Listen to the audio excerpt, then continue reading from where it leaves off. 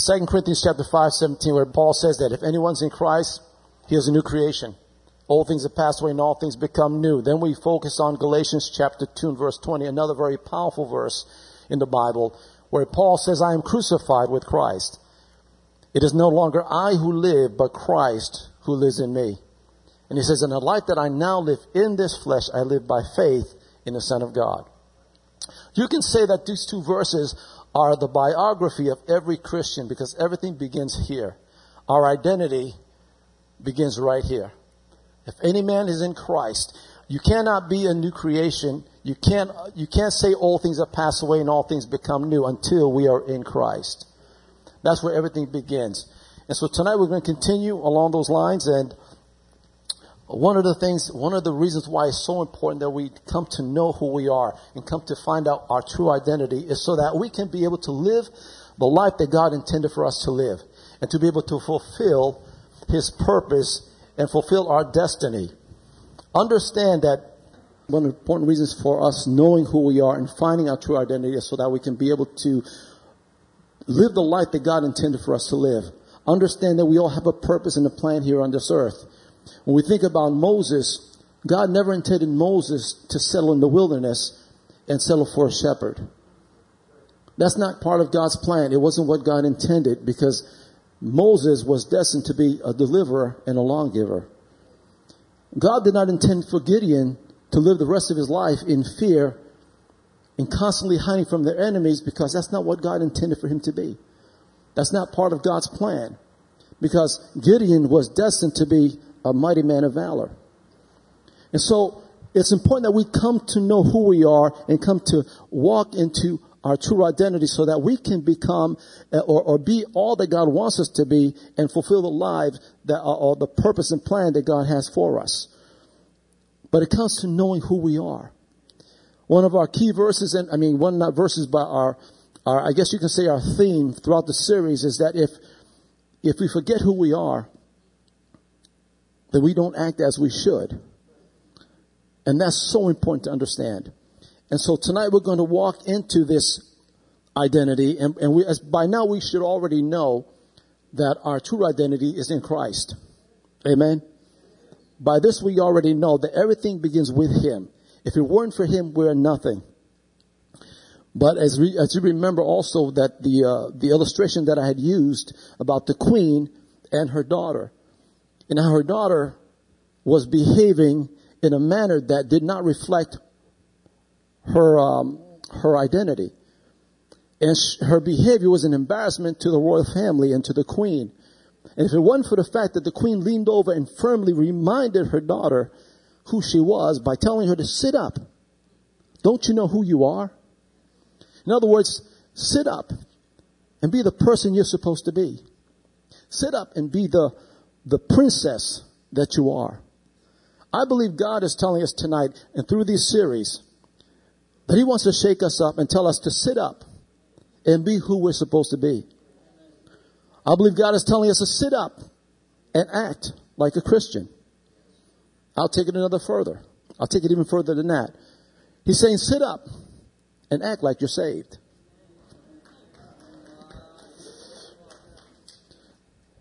So if you have your Bibles with you, go to Romans chapter 6 and let's continue.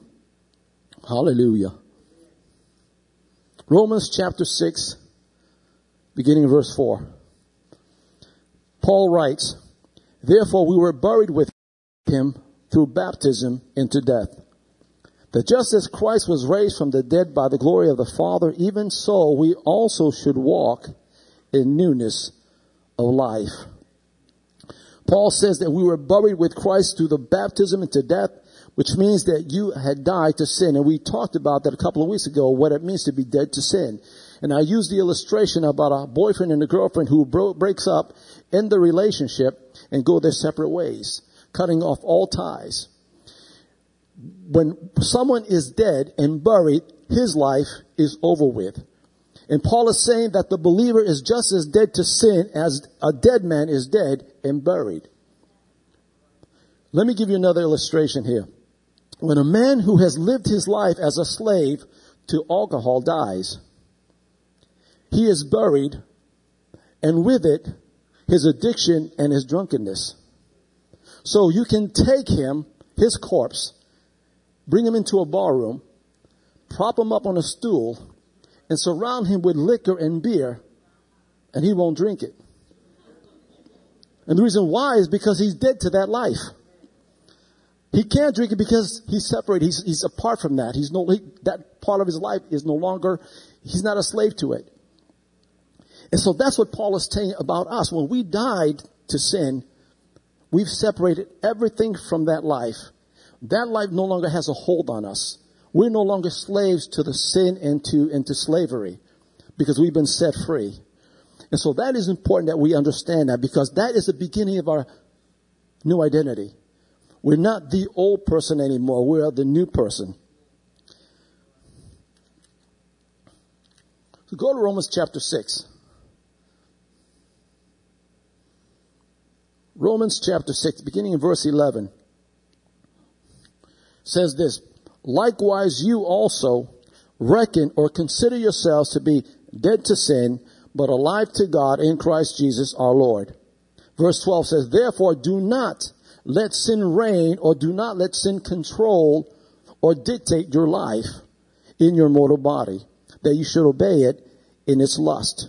Why is that? Because we're no longer a slave to sin. So Paul is telling us, so even though it's one thing to know that we've been set free from sin and from slavery, but it's another thing to walk and act in that. I used the illustration the last time as a general manager. Let's say you were a general manager in a company and your boss came up to you and told you you've been promoted to vice president. Okay, and he says, all right, clean out your office, report Monday morning to your new office, and then begin work right away. Well, you're not going to come in Monday morning and go back into your old general manager's office, do the old general manager work, and deal with the same people that as a general manager deals with. Why? Because you don't hold that position anymore. That's not a part of your life. You've been promoted. You've been elevated to a much higher position with a much greater purpose. So what we do is, it's not enough to know that you've been promoted. Now what we do is we embrace our new position. We walk and step into that new place. And then we begin to act like a vice president. Do you understand what I'm saying? And that's where some of us need to be. It's one thing to proclaim that we're Christians. It's one thing to quote scriptures. But unless we embrace who we are and begin to step into that role and position as a Christian and begin to act like one, that's what makes the difference. So the sooner we realize that we are raised from the dead with Christ, the sooner we can begin to walk in who we are. And the sooner we can walk in who we are, the more our behavior will begin to reflect our God-given identity. Now, the Bible tells us that we are to walk. The word walk implies a lifestyle or to live. And the Bible uses the word walk several times. And I'm just going to go quickly through them right now and just write them down as reference. But in Romans chapter 8, verse 4, Paul is telling us to walk or to live after the Spirit. In other words, to be led by the Spirit of God, to be controlled by the Spirit of God. Romans 13:13 says this, that we are to walk honestly, or a better rendering, to walk decently. 2 Corinthians 5:7 says that we are to walk by faith, not by sight. Ephesians 2:10, it says that we are God's workmanship created in Christ Jesus unto good works, which he prepared beforehand that we should walk in that. And Ephesians 5:2 says we are to walk in love. And so this is who we are. This is our new role. This is our new identity. So when Paul says we are to walk in newness of life, he's telling us to walk in faith, not by sight. He says we are to walk in love. He says we are to walk decently. He says we are to walk in our new work, in our new calling. And so if we're not doing that, then maybe perhaps we've forgotten who we are. Go to Galatians chapter 2. When Paul talked about walking in newness of life, he was talking about a changed lifestyle that reflects our new identity, which is Christ. In Galatians chapter 2, verse 20, this should be a very familiar verse to all of you by now. But it says, I have been crucified with Christ. It is no longer I who live, but Christ who lives in me. And because Christ lives in us, that allows Christ to express himself fully. Now, I want you to think about that. If Christ lives in us, that means he's free to express himself, to express his power, to express his love, to express his wisdom, to express his anointing. How about when you're dealing with circumstances? It allows him to express himself in that situation as well. Paul says, it is no longer I who live, but it's Christ that lives in me. And how many of us can say this, that Christ lives in me? He has full control in my life. He expresses himself fully through me in every area of my life. Can we honestly say that? But can I tell you this? It's a process. It's a process. I should say it's a lifelong process. But you know what? Each day there should be progress.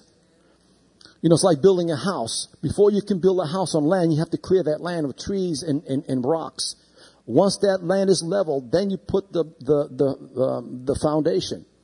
Once the foundation is laid, then you put up the frame. Once the frame is put up, then you put up the walls. Once the walls put up, you put up the roof, and so forth and so on. There should be progress in our lives.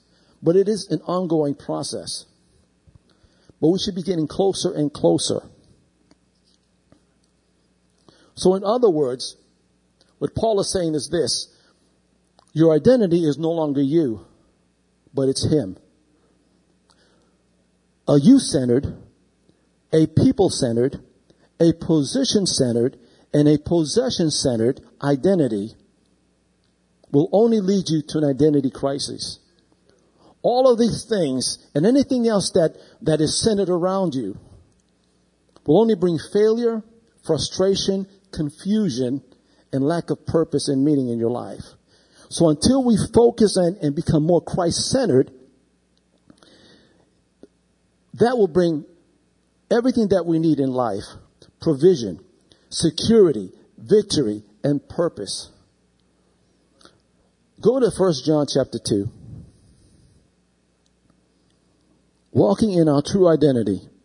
The key to knowing our true identity is so that we may act as we should, to live the way we're supposed to live, to be who we're supposed to be. 1 John chapter 2 and verse 6 says this: He who says he abides in him ought himself also to walk, how? Just as he walked. In other words, what Paul was saying is that when Christ walked this earth, lived on this earth, and the way he acted on this earth, the question is, are we acting in the same way? If we're claiming that we're Christians, if we're claiming that we're born-again believers, and by the way, to be a born-again believer, to be a Christian, means to be a follower of Christ. Someone who follows in his example. Are we following and doing and acting as he did when he was on this earth? And again, once again, it's a lifelong process. But is there any progress in your life?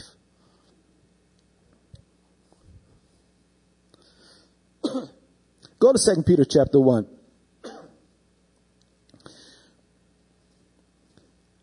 And I don't want you to feel condemned. I don't want you to feel discouraged if you're not where you should be. Because here's the good news. Peter tells us this in 2 Peter 1 and verse 3. And I'm going to read this from the New Living Translation. By his divine power, God has given us everything we need for living a godly life. Man, now that is powerful. For God to set us up to succeed, that is one thing. I mean, that is an awesome thing. So if God has provided us with everything that we need to live a godly life, any failure that we experience is on us and not on him. Because God has set us up to succeed. Go quickly to Ephesians chapter 5.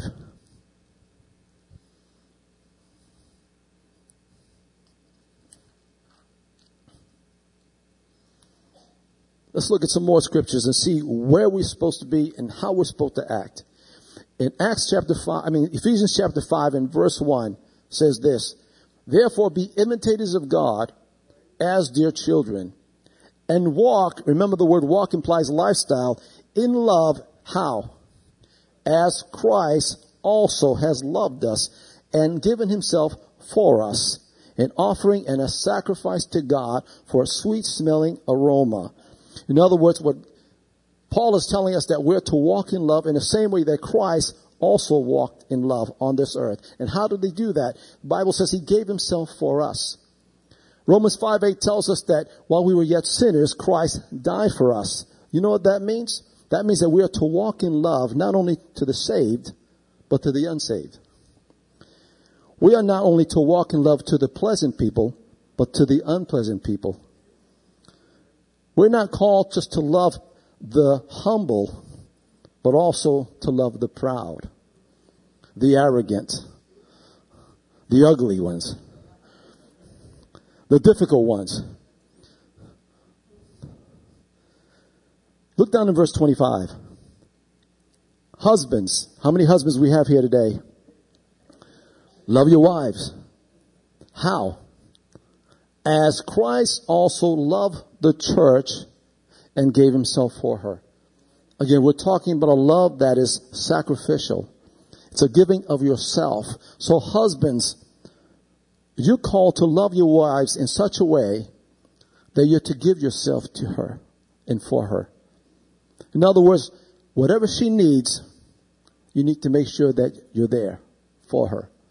Now, husbands, I don't mean to get you in trouble, because your wife will probably make those demands when you get home. But if you learn to practice to walk in love, you should be all set. Go with me to John 13. John chapter 13. Here we sort of read the story where Jesus had just finished washing the disciples' feet. That's 24 feet. Dusty, dirty, and smelly feet. But he did it for a reason, because he was teaching the disciples something. In verse 14 it says this: if I then, your Lord and teacher, have washed your feet, you also ought to wash one another's feet. 15 says this: for I have given you an example that you should do as I have done to you. In other words, we are to learn to humble ourselves in such a way that will serve you and benefit you. In other words, Jesus, even though he was a higher level, being a master and a teacher, yet he was able to cast aside his robe and took on the most menial job that was done by the most lowest level of slave, to wash everyone's feet as an example, because what he's saying was that we need to humble ourselves as well when it comes to serving one another. He says, I've left you an example, so do as I do. We want to walk in our true identity. That's part of it. I like what Philippians chapter 2 says. In verse 3, he says, let nothing be done through selfish ambition or conceit, but in lowliness of mind, let each esteem others better than himself. In other words, treat others as more important than yourself. Make others a priority before yourself. And in verse 4 it says, let each of you look out not only for his own interest, but also for the interest of others. Verse 5 says, let this mind be in you, or let this attitude be in you, which was also in Christ Jesus. So, saints, it's perfectly being spelled out here for us. Exactly the way we're to walk in our true identity. Walk in humility and serving one another, loving one another.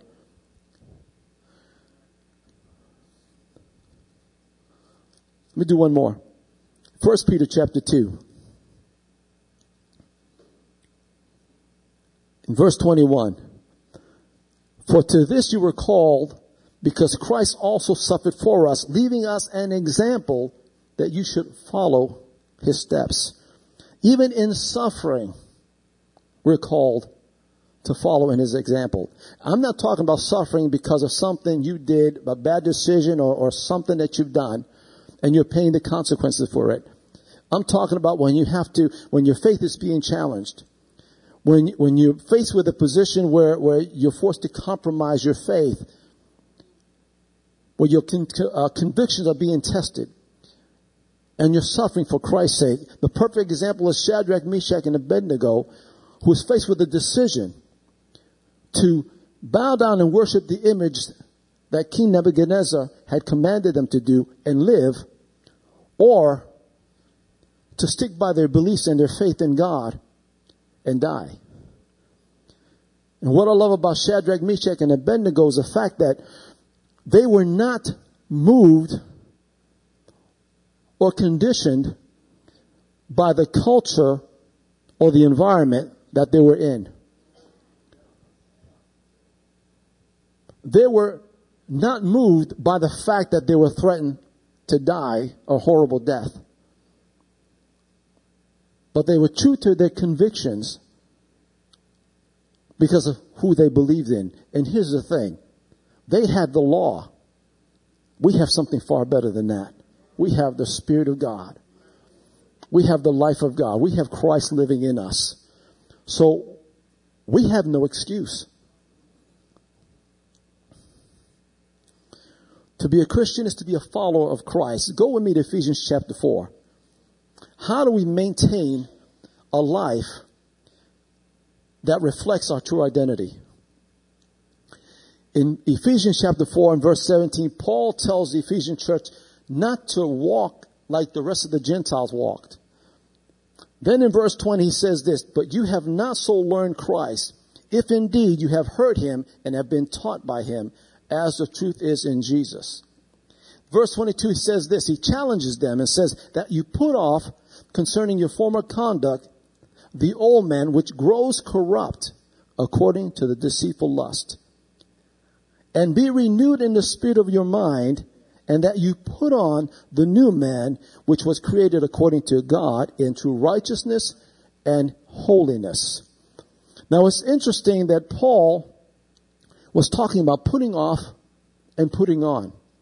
It's similar to putting on a garment and putting off a garment. And the implication here is that this is something that is not done once, but on a continuous basis. In other words, we are to constantly and daily be putting off, and constantly and daily be putting on. That is the implication here. Now,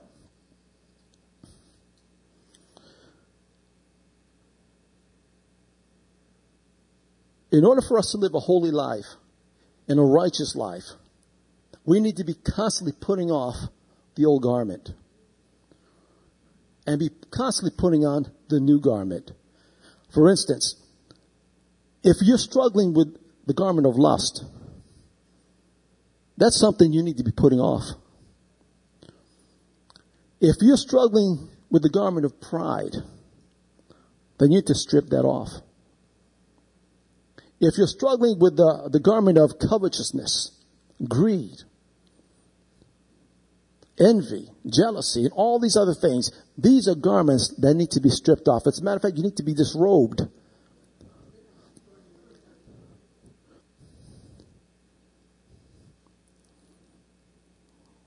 Sometimes, this is where so many of us get in trouble. Sometimes the old garment that we've been wearing has become so comfortable because we've been wearing it for so long and feels so natural that we forget that we've been wearing it. And so what happens when you forget that you're wearing the old garment, you're not acting as you should. So what you need to do is you need to put off, as Paul says, put off, throw off that old man. Because it becomes a problem when you get too comfortable and it becomes really natural for you. Then you don't see any change. But we need to be putting off these things. So, the question is this. What are you wearing today? And are you changing your wardrobe on a daily basis?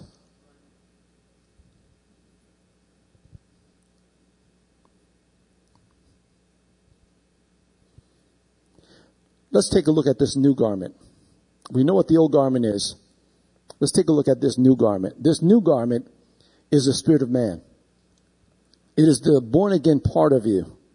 It is the part of you that's been recreated in Christ Jesus. It is the part of you that the Bible says that God created in true righteousness and holiness, which means to resemble God.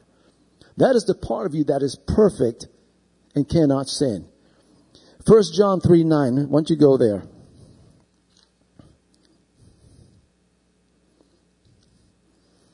1 John 3:9 says, whoever has been born of God, how many of you are born of God today? Well, he's talking about you. It says, whoever has been born of God does not sin, for his seed remains in him, and he cannot sin because he has been born of God.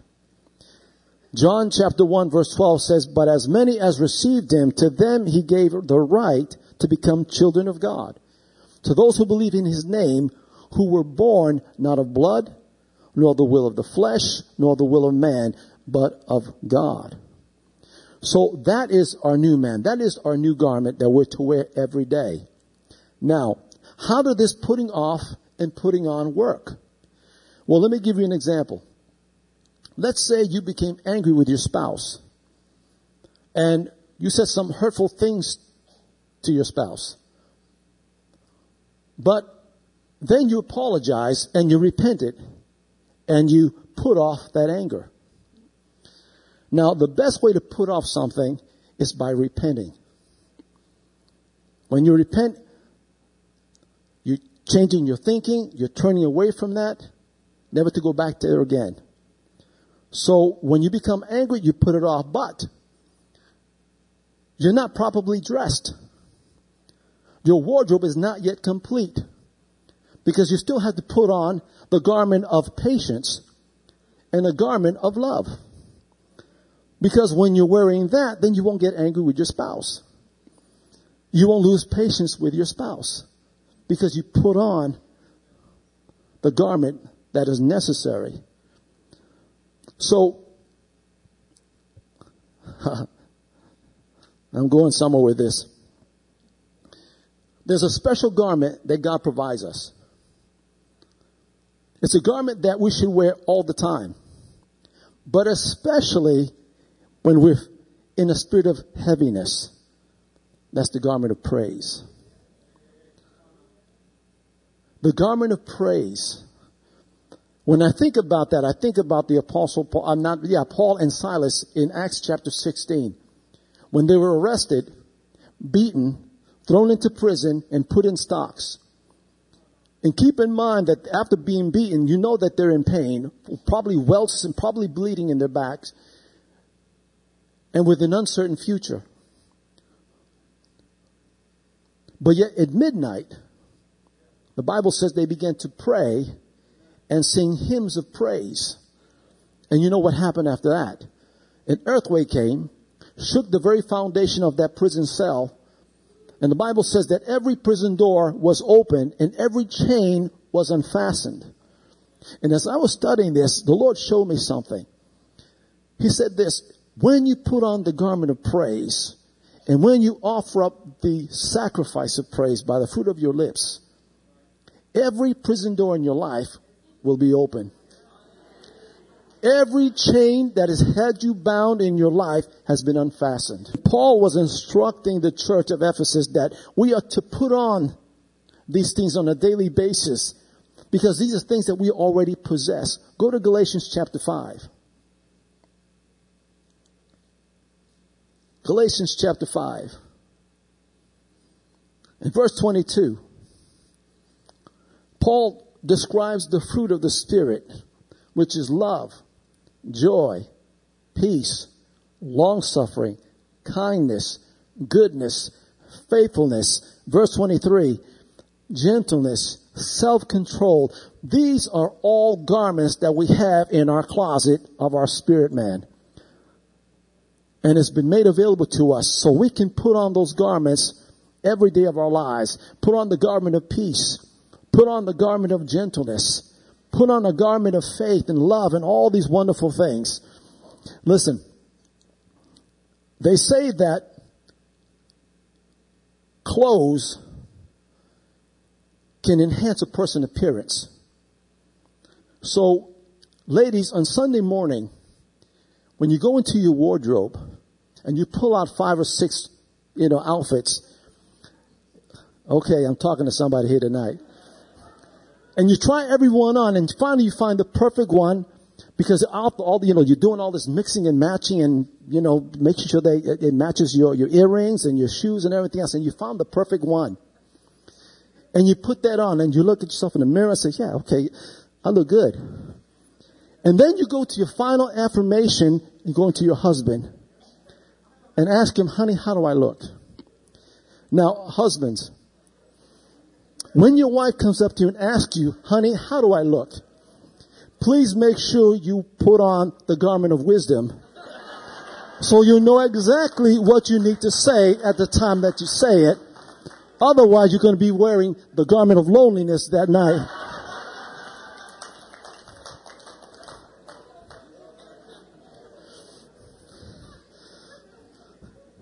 And that garment of wisdom is always available. This means that we have a large wardrobe that God provides us with. Because the Bible says that we are partakers of the divine nature. So we're capable of walking in love. We're capable of walking in gentleness. We're capable of being patient. We're capable of being long-suffering. And those are garments that are made available to us and we can wear every day. But the moment the old man starts coming in, you need to put that off. And this is a constant daily thing to put on and to put off. Now, because we have this new wardrobe is everything that Christ is. And now that we know that our wardrobe looks like, and then we can begin looking like and walking and acting like Christ because we have it available to us. Let's talk about becoming more and more like Christ. Go with me to Romans chapter 8. And as I get ready to close tonight, you and I are the image bearer of God. In the beginning, God uniquely honors humanity in this way. In all of his creation, he made nothing after his image. Everything he created, he spoke into existence until he came to man. And then God had come together and say, let us make man in our image.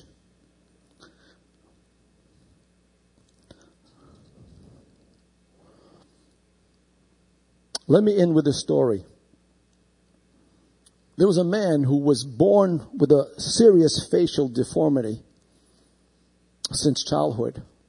And as you can imagine, his childhood was not very good. He was lonely. He was shunned. People made fun of him.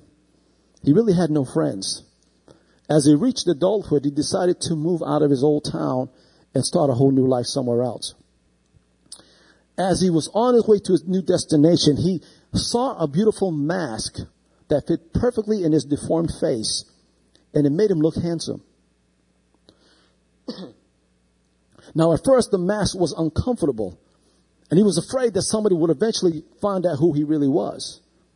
But he still kept it on and continued to wear it every day. Now, when he finally found his new place and new home, he settled down and he made many friends, and he fell in love. But then this wicked woman, who was from his old town, decided to come visit that town and found out who his true identity was.